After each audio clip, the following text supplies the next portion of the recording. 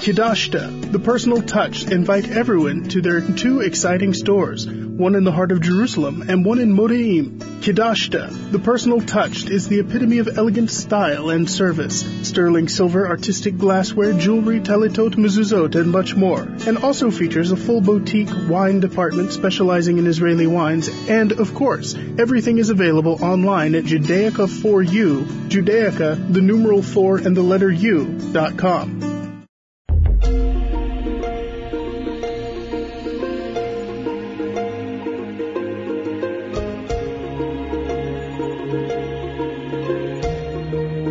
Shalom and welcome to all of you lovers of Hashem, His Torah, Israel, and the Noahide nations. Did you get that? Noahide nations. I changed that up a little bit.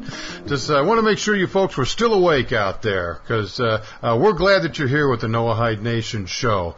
I'm your co-host, Ray Patterson, and of course everyone's getting to know my relatively new co-host, Mr. Prescott Johnson. Prescott, come on in here, my friend. How you doing? Thank you, Ray. I'm doing well. We're starting to see summer up here. Good. Yeah, you guys don't get it till quite a bit later than we do. And when you guys get summer, it's a real scorcher compared to us. We do get a lot of humidity, which isn't fun, but, that's we'll only see it for a month or so, and then it'll start cooling down again. Right. Oh, by the way, seeing as most of the folks know that we pre-record these shows, and I just want to let everyone know, and particularly you who live in Canada and sadly aren't able to spell the word hockey, but the Chicago Blackhawks have won the Stanley Cup. And we're all proud of them. I'm originally from Chicago, and it's kind of funny. When I was a boy, a young lad, my father was a printer. And interestingly enough, his company printed the Chicago Blackhawk programs for the crowd. So when they were done printing them up, he was also the person who volunteered to deliver them downtown. So whenever we delivered the programs, my dad always took me with him. So, of course, we delivered them down at Chicago Stadium. This, of course, is the old stadium, not the nice one they have now. But... Okay. No, go ahead. Finish the story. It was a very extra special thing for me because I've been there. I'm there. The Hawks and me, we're like this. And if you can't see, my fingers are crossed. So anyway, we do have a really good show for you folks today, and it's not going to be about hockey. That one Prescott and I are doing next for ESPN. There's a free plug for ESPN. But anyway, this is a good show because we're going to continue on with the discussion, or should I say the interviews that I had done out at the 20th anniversary of the VJRI Noahide Conference. And this particular one is with a gentleman by the name of Larry Borntrager. So we'll be getting to him in a few minutes. So, Prescott, what's going on in your life? Anything good? Oh, well, I guess lots of things are the same, and some things are, I guess, different. But, I'm always busy working between doing Noahide Nations work. And, something really strange. You have to understand, here in Nova Scotia, we do have a Jewish community down in Halifax. But we don't see too many Orthodox Jews in this neck of the woods because I live well outside of Halifax. And I met a gentleman who was making a sales call to a local company here. And so anyway, I chased him down. He had a kippah on, and he was wearing tzitzit. And anyway, we exchanged greeting and chatted for a few minutes. Anyway, so I got his business card, and I'm going to follow up. And hopefully the next time he's in the area, we'll get together for coffee. I don't imagine there's too many places here where he could actually eat. I don't know if he brown bags it or not, but anyway.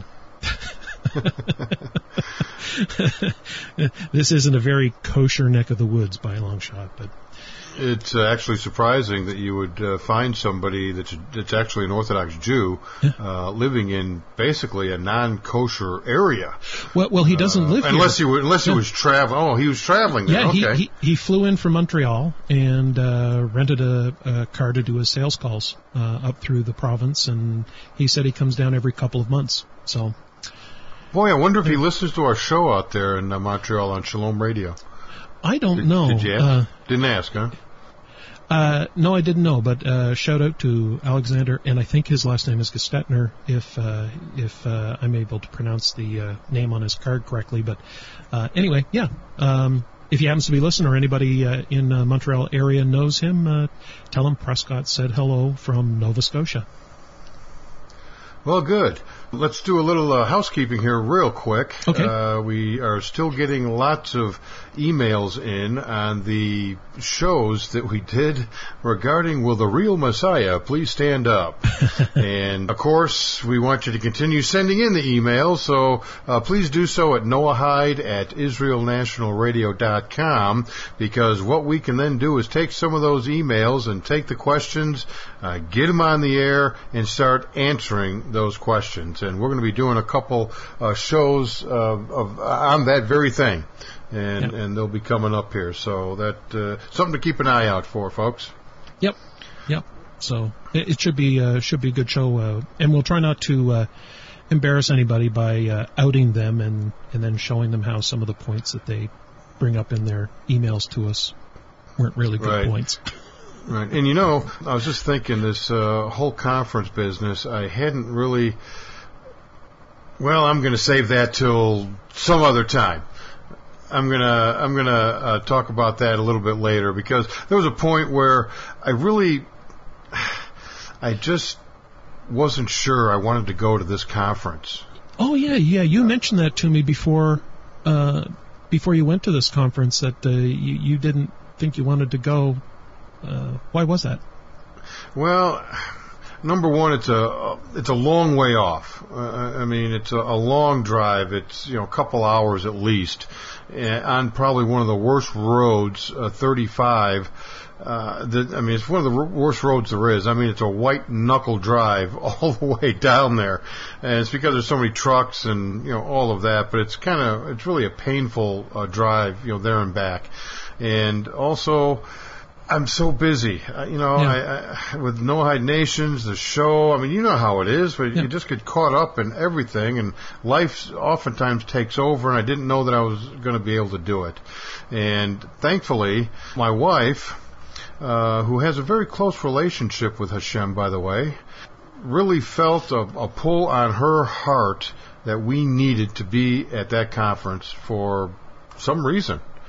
We don't really know what it was for sure, but she knew we had to go, and because she knew we had to go, that means I knew we had to go. So we promptly, packed things up and planned on going, and went ahead and got down there and was able to do a number of things. And maybe later in the show I'll be able to share kind of a special moment that we happen to have out there. Yeah. But in the meantime, let's go ahead and jump into this interview with Larry Borntrager, who is a longtime Noahide. Let's go ahead and jump right in right now.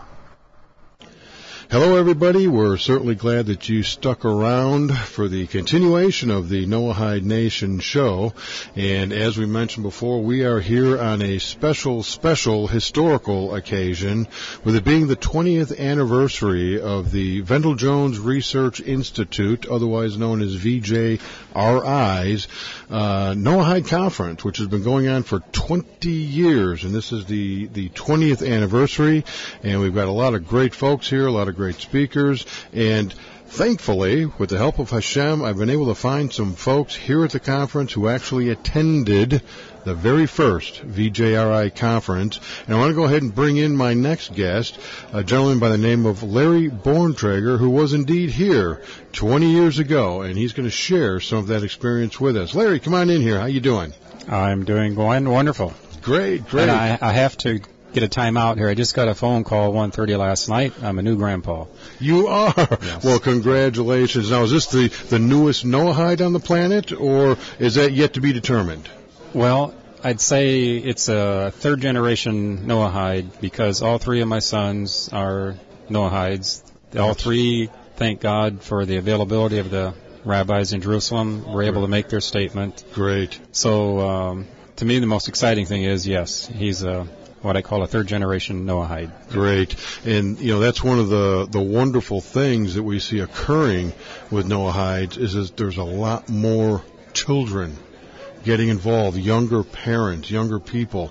And as many of us know, that in order to really change the hearts and minds of people to where world peace might actually become a reality, you have to start with the kids. Yes. We as adults, we can change, but only to a certain degree because we do tend to carry some baggage with us. Yes. But the kids, they got no baggage, and they are like sponges for what we have to say to them and to teach them. And if we can have enough kids taught from the cradle about Torah, about the truth of Hashem, and what our destinies are in His creation, I would love to be around to see that wonderful place once it happens. Oh, yes. And the thing that I guess I always get so excited about is that my understanding, the only promise that B'nai Israel had to Hashem as far as keeping the Torah, they teach your children. Yes. So when I see second generation and third generation B'nai Noah, I say, that's the only promise we have, because in one generation, if the Jewish world would not teach the next generation Torah, what would happen? And they do seem to have a very functional and very practical and working model. Yes. I think we need to be following more of it, and at the same time remain autonomous, because we both have, the Jews have their role, the Noahides have their role.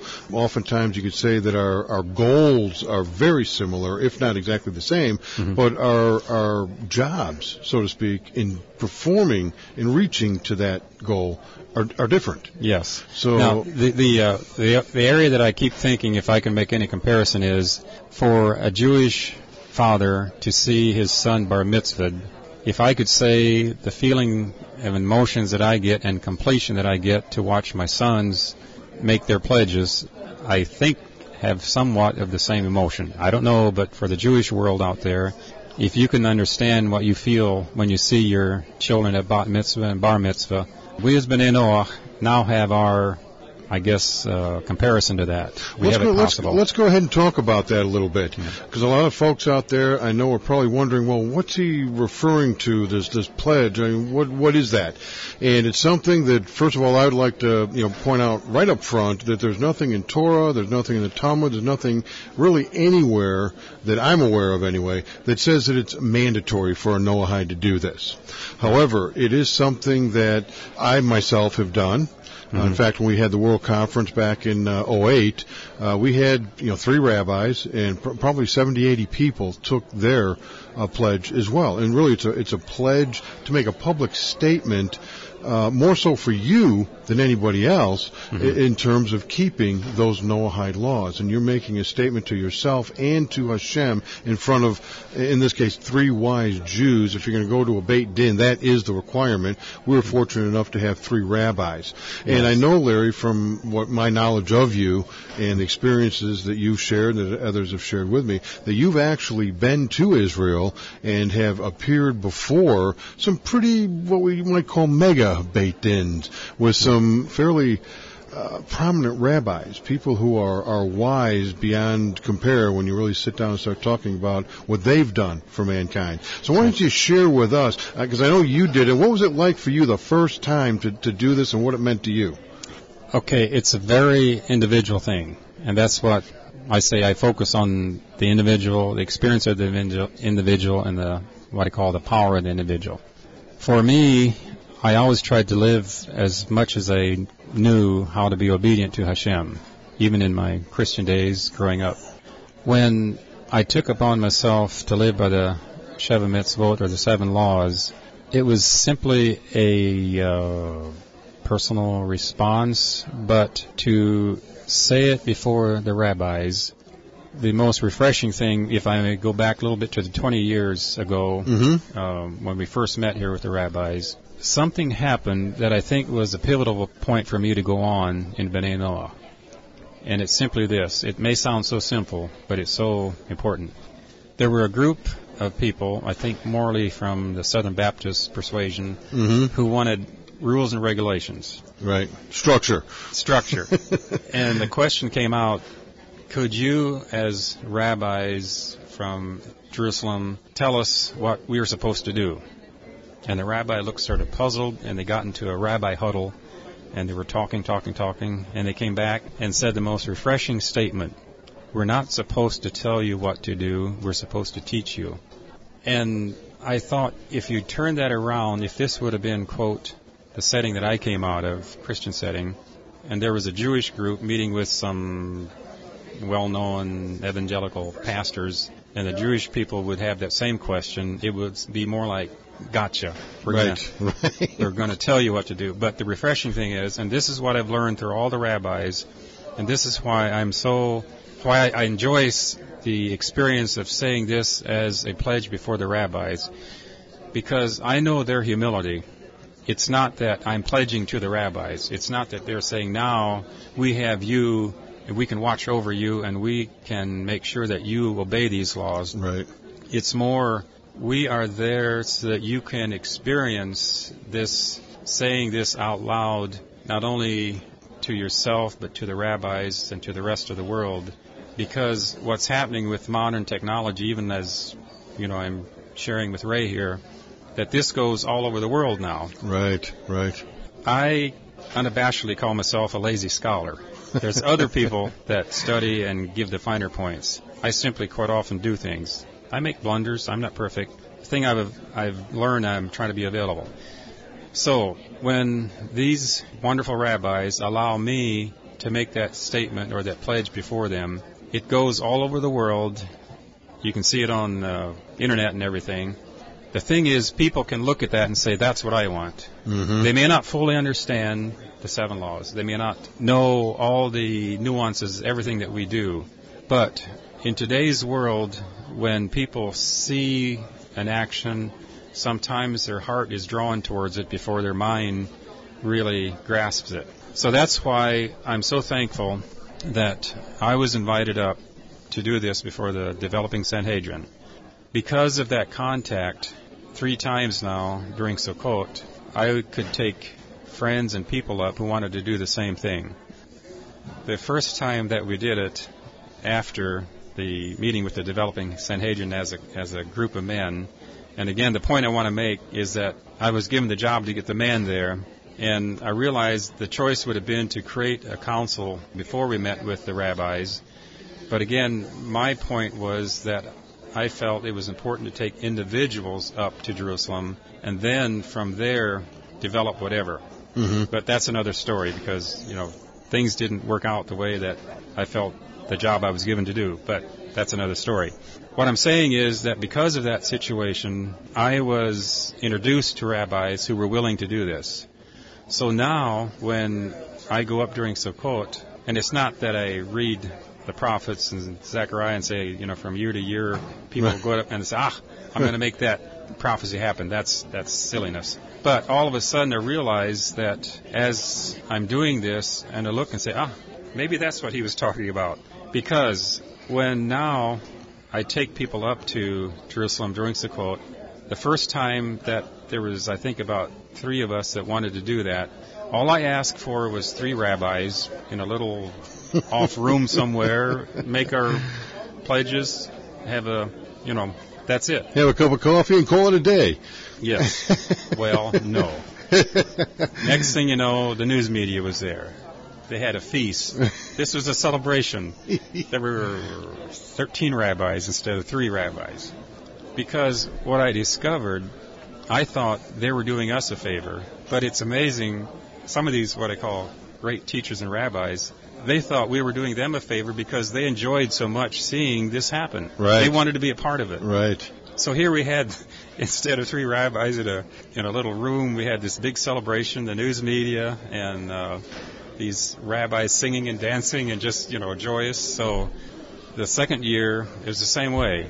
Again, I just said, hey, just keep it small, a couple of rabbis. No, it was a big occasion. The third time, the same way. So the thing is that, again, I am interested in bringing individuals into this experience with the idea that as this goes all over the world, people can look at it and say, that's what I want. So thank God for these rabbis that are available to do this. Well, and, thinking about what you were saying, it seems to me that for the rabbis, they have to be very excited about it, probably for many reasons, but one of the ones that I can think of is prophecy. It has to be shocking for them to realize that they are living in a time when Gentiles are coming forward, where prophecy is beginning to be realized, is beginning to manifest before their very eyes, and they get to be a part of it. Yes. And for us, as the Gentile, the what you said that the rabbis conveyed to you is that, hey, we're not here to tell you what to do. Mm-hmm. We're here to teach you if you need it. And there's the saying, and you know it as well as I do, that there's supposed to be a light unto the nations. Yes. But we also have to understand that we as Gentiles sometimes have to get up and turn the light on. True. Which means we need to ask questions. We need to understand that we can go to them for wisdom and knowledge. And I think some of what this pledge does is because we are making such an internal commitment to ourselves and to Hashem for that personal relationship, we then become more willing to ask a rabbi maybe a particularly tough question or something that you may never have considered asking before. Why? Because now we're committed to that. And I think that's some of what the pledge does for us individually, is help solidify that relationship with Hashem. And the only way you can really do that is you got to go to the people who know. Exactly. And that is the Jewish people, and in particular, the rabbis. Exactly. Yeah, that is so true. Yeah. Now back to this conference. This is a great conference that's going on right now. Tell us a little bit about the one that happened 20 years ago. Well, for some reason, when I hear questions, stories pop up, because I say things more or better through stories. I was with Wendell when we were meeting with a particular rabbi in Jerusalem one time. He was giving an interview, and he was talking about the book that Wendell wrote, Will the Real Jesus Stand Up? Right. The rabbi made a statement, and Rabbi, forgive me if you know who I'm talking about, but you said that Wendell never should have written that book. And I'm usually a very even-keeled guy, but I got very upset. I thought, Rabbi, we're not a froom group. We didn't grow up, quote, religious or whatever. Wendell wrote that book, and he will say himself that if he'd write it again, he'd write it different.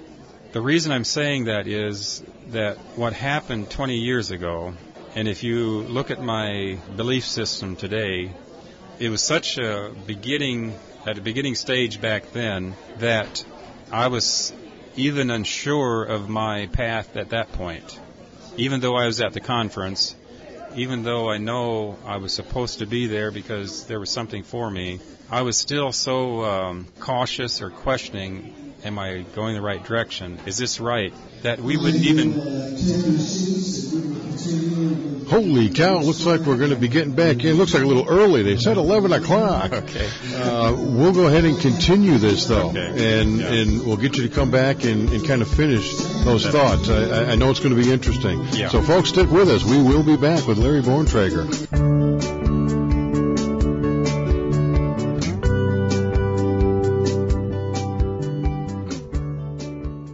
Shalom, shalom. Mi nombre es Amir Yehudá de León. Quisiera decirle que escuchen Israel National Radio en cualquier lugar del mundo a través del Internet. My name is Humberto Yehudá de León, saying hi from Houston, Texas, and telling you guys, please listen IsraelNationalRadio.com via the Internet, anywhere, anytime, except Shabbat, of course. From Houston, Texas, New York, Israel, or Eastern Africa, or San Juan, Puerto Rico, you always can listen to Israel National Radio. You should too. My name is Mike from Washington, D.C. I started to have prostate problems about 10 years ago. I had to get up 4 or 5 times a night, and it left me tired all day. I work in the legal field, and I couldn't sit for more than an hour before having to ask for a recess. After taking the Optimal product for a month, my symptoms almost disappeared. I can't tell you how happy I am to have found this product. Apuntima capsules made only in Israel. Go now to www.priso.com. That's PRISSO.com.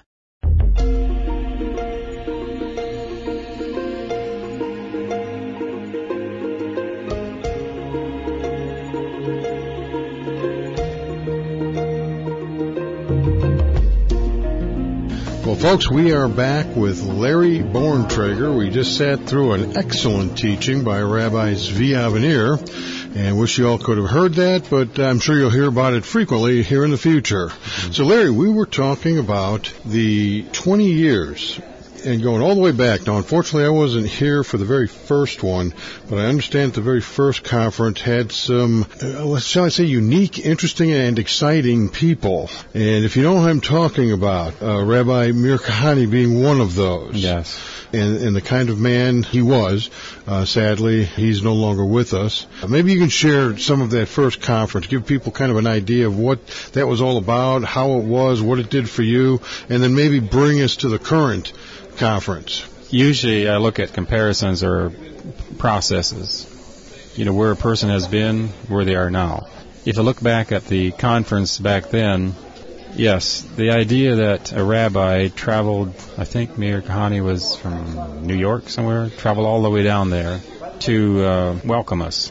That, to me, spoke volumes. Because, again, many of us, when we start on our journey, I don't think I'm in much different than anybody else. We start out on a journey, we don't know where we're going to end up at. Right. And what I was going to say just before the break was that even in the first conference, as meaningful as it was to me, I was very hesitant to tell my children or teach my children because I wasn't right that I was following the right path or I was going the right direction. Right. You don't want to be jumping from the frying pan into the fire. Yes. And the fact that there are, when you start out on a journey, there's somebody on the other side that puts out their hand and welcomes you, tells you that you're arriving somewhere. So that's to me what it meant to me when Meir Kahane was there. I think I remember right that was Shlomo Carlebach there too. I think he was. And again, I wasn't there. I only heard this, but I believe he was, or at least the one after that. I'm not sure which either. But he's definitely been there. Yeah, it must have been that one. And again, Shlomo Carlebach, as everybody knows, actually, I would say almost, ruined his health by being so available to people, bringing back Jewish people back into the fold. But to have people come in that weren't really part of the convention, but when they saw what happened, they wanted to come and welcome us. Mm-hmm. At the very beginning already, that was, like I say, you're going in the right direction when there's somebody on the other side saying welcome. And the progression through the years to this conference, there were many more people at that first conference than, are right now. My understanding of that is that some who have attended are maybe going out in their own direction, which is good because it's branching out. Exactly. In other words, it needs to spread. Either way, it needs to spread at some point. Because, we give Wendell credit for starting all this, but Wendell was always the first one to say he does not want to be the head of anything because after the head comes the tail, and some good Texas humor there. There's a good distinct. So Wendell always refused to be, quote, be recognized as the one who people follow. Well, and you hit the word right on the head. They follow. Leaders become leaders because of their actions. Exactly. Not because they're wearing a badge that says leader. Yes. It's their actions, and obviously Wendell has done a lot. Yes. And what I enjoy seeing in my own personal experience along that same idea, that I have brought other people along, not because, like I say, I'm a lazy scholar, but if I'm walking in obedience in a certain direction and somebody else comes along and walks that same direction, the greatest thing about the B'nai Noach movement, whatever you want to call it, not having leader titles as such, is that as other people walk along, I know some, my own son, which I'm so proud of that if I'd be any more prouder, it'd probably be a sin. He's way beyond me already as far as what I'd call a Torah scholar, as far as I learned from him. And I guess what I appreciate about that is that what I hear rabbis always say, that they feel that they haven't accomplished their mission unless their students are expected to go beyond what they are. Right. And again, the concept is so refreshing because where many of us come from, it's like you can't be any smarter or more spiritual than the preacher. You know, you sort of have to, and if you do, you're a troublemaker. Right. In the Noahide movement, it's an individual thing, and we had a young couple come into our group that I just love dearly, but he would irk me so much because he was so logical that I would, sometimes just almost get upset. But I learned so much from him. Mm-hmm. And that is one of the greatest things, again, I see, I think, from the people that I observe in the Noahide movement. They have the freedom to say, I don't know all the answers.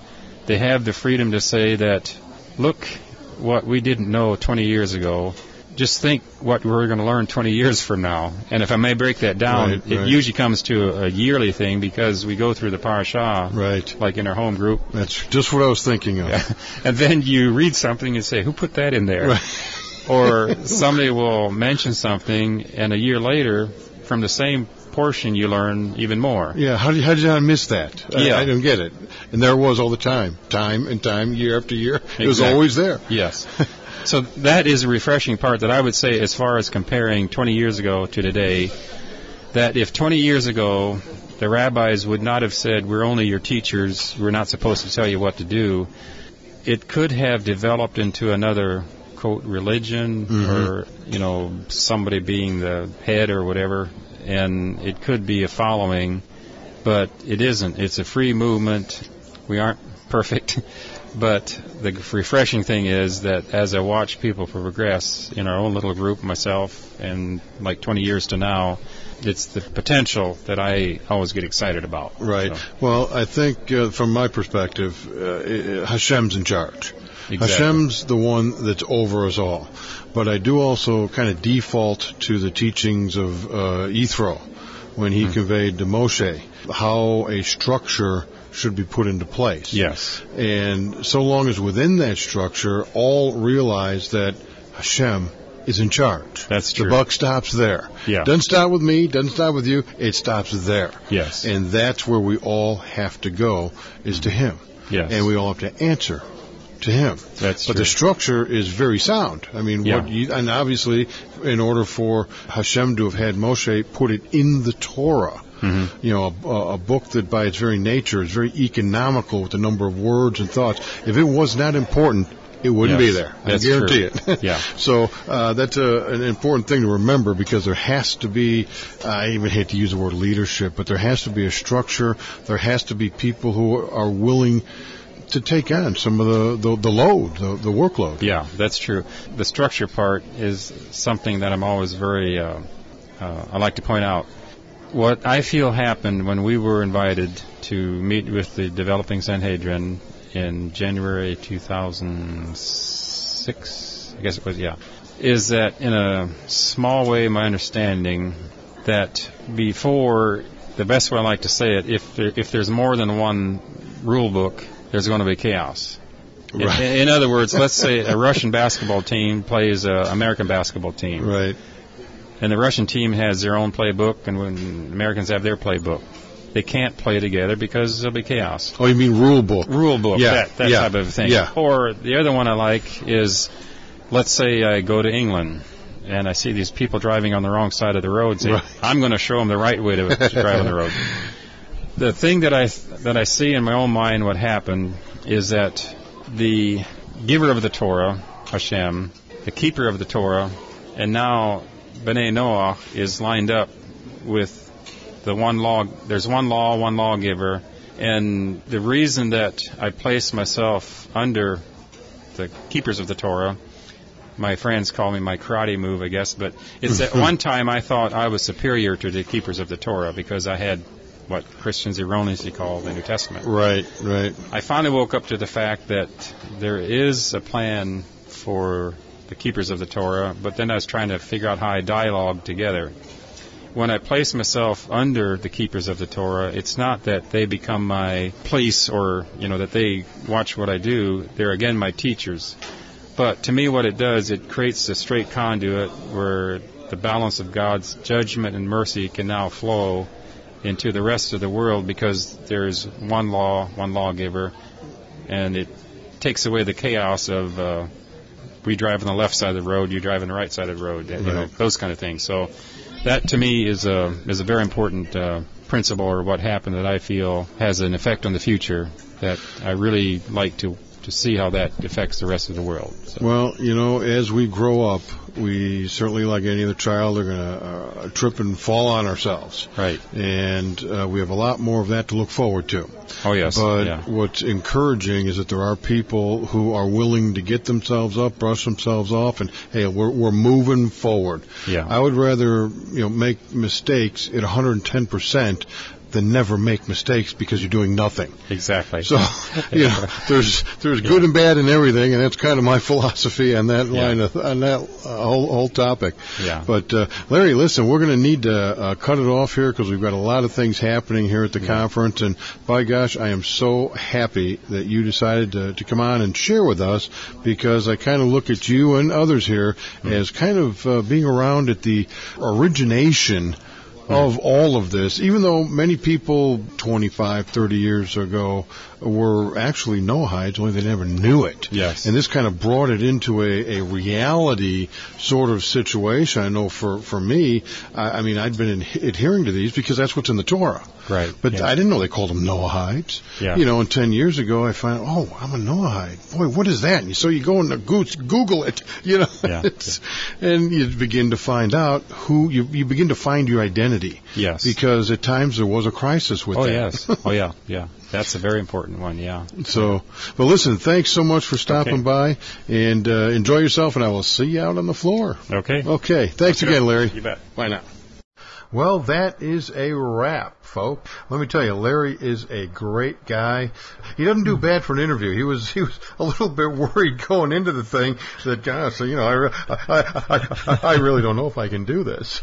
And, he was just fine. I mean, he, once he got going and he, felt comfortable with what he was talking about, it was no big deal. I mean, he just kept going. So he's a good man, Larry. I really enjoyed it.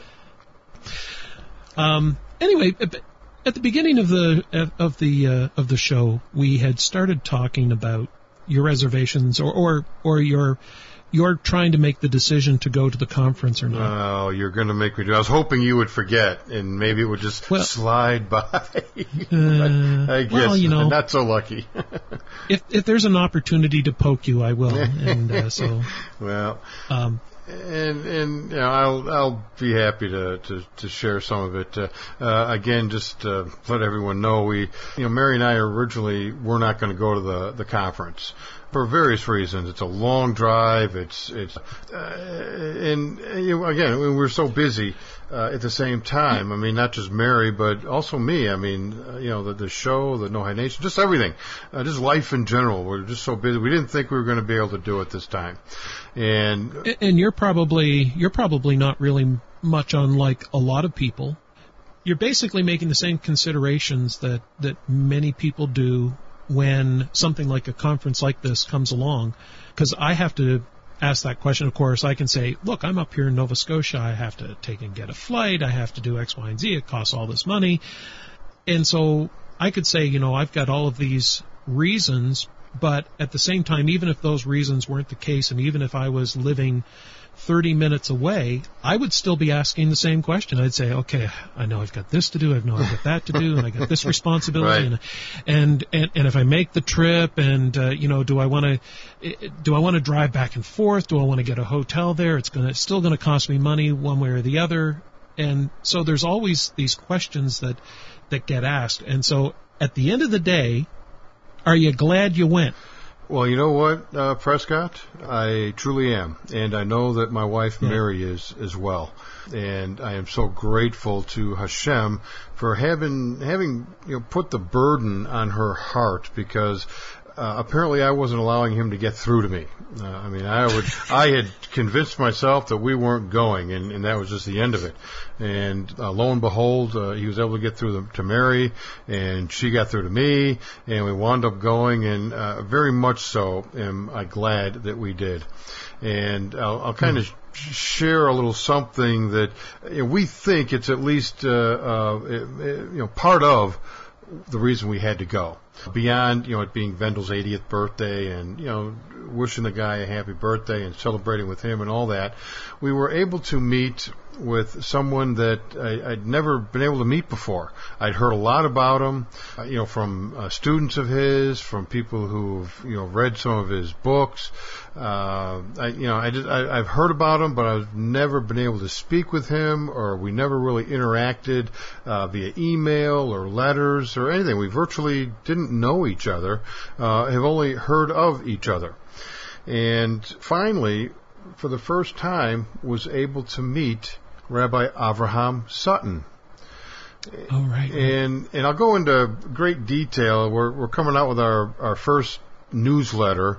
It's called Connection, so keep an eye out for that. It's going to be an e-newsletter, so if you want to get on board for that, you need to go to the Noahide Nation's homepage and sign up in the window at the top that I think it says newsletter, doesn't it, Prescott? I'm not sure what it says. On the top left-hand side, just underneath the slideshow. Yeah, get yourself registered for that, and you'll get the email. It'll really go into a little bit more detail about this. But anyway, we were able to meet him personally and shake hands with him, and he's an absolutely marvelous human being.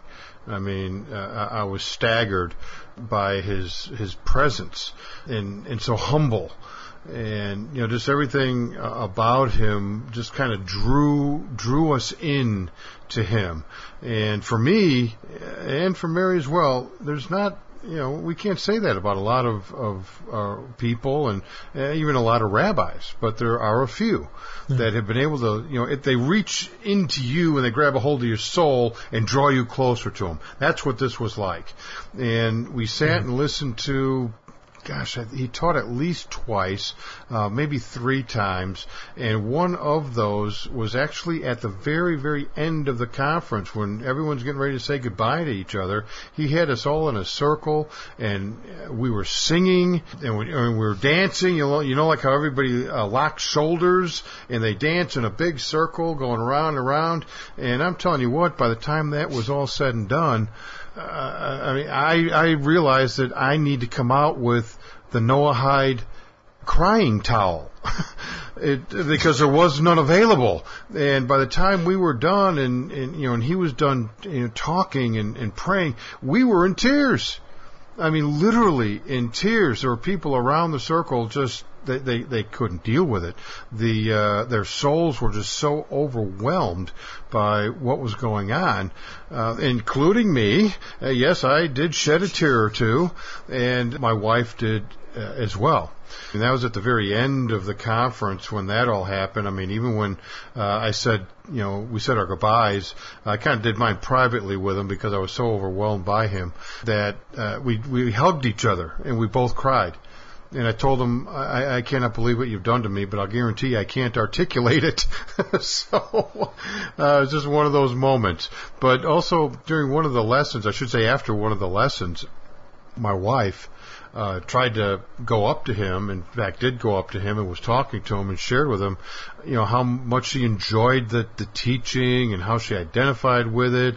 And before I knew it, she was in tears, and she might hurt me if she finds out I'm telling people this, but she was in tears like you would not believe. I could not believe how overcome she was with not only the teaching, but again, this was a spiritual experience that she was having.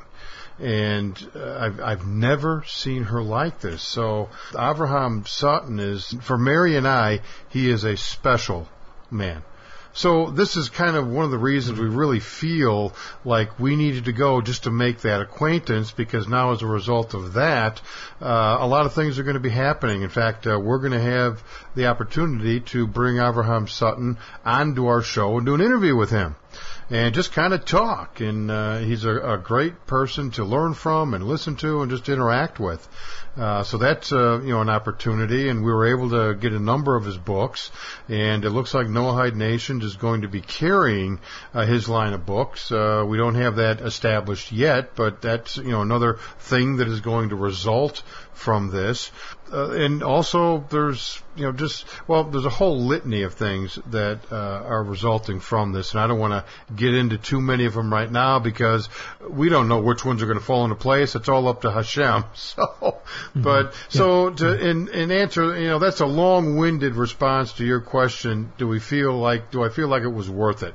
And absolutely yes. And Baruch Hashem, and thank you Hashem for touching my wife's heart and causing us to be where we needed to be. It is one of those things that, any time that we're confronted with something which we sometimes have the option to opt out of, very rarely when we actually step forward and put ourselves out to engage ourselves with it, that so often we find on the other end that how much we would have missed if we had not done that. So it's perhaps a good lesson for the rest of us as we have opportunities sometimes to, opportunities will present themselves to us to be able to go out and actually make connection with Noahides, and we're starting to say to ourselves, well, yeah, but it's all this work to do. Maybe you need to forego that and realize that there's only so much we can do in this virtual world, in the world of radio, in the world of the Internet. There's only so much connection we can make. It will never replace the one-on-one physical connection that we can make with each other when we have the opportunity to do so. Absolutely. Yeah. I can't agree more, and I would even go as far as to suggest that when you're trying to make these decisions, you're going to find yourself getting more and more and more busy, and when you recognize that, you probably need to understand that, maybe I really am supposed to go. I have a question for you. We've been getting some emails about our After the Show. And I'm wondering if we want to go ahead and do another one of those today. Should we go ahead and do an After the Show? I think, let's do it. Okay. Well, folks, we have hit the end of our hour here on Noahide Nations, and we certainly want you to join us for our After the Show. And in the meantime, we look forward to seeing you next week here on the Noahide Nation Show. And in the meantime, always, my friends, look to the heavens for your help from Hashem, because I guarantee He is always looking out for you.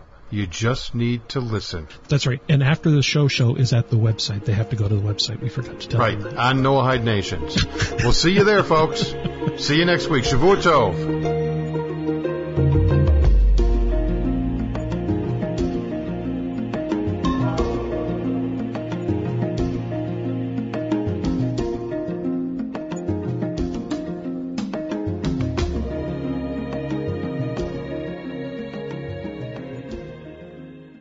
Get your very own copy of the New York Times from May 15th, 1948, declaring the State of Israel's independence.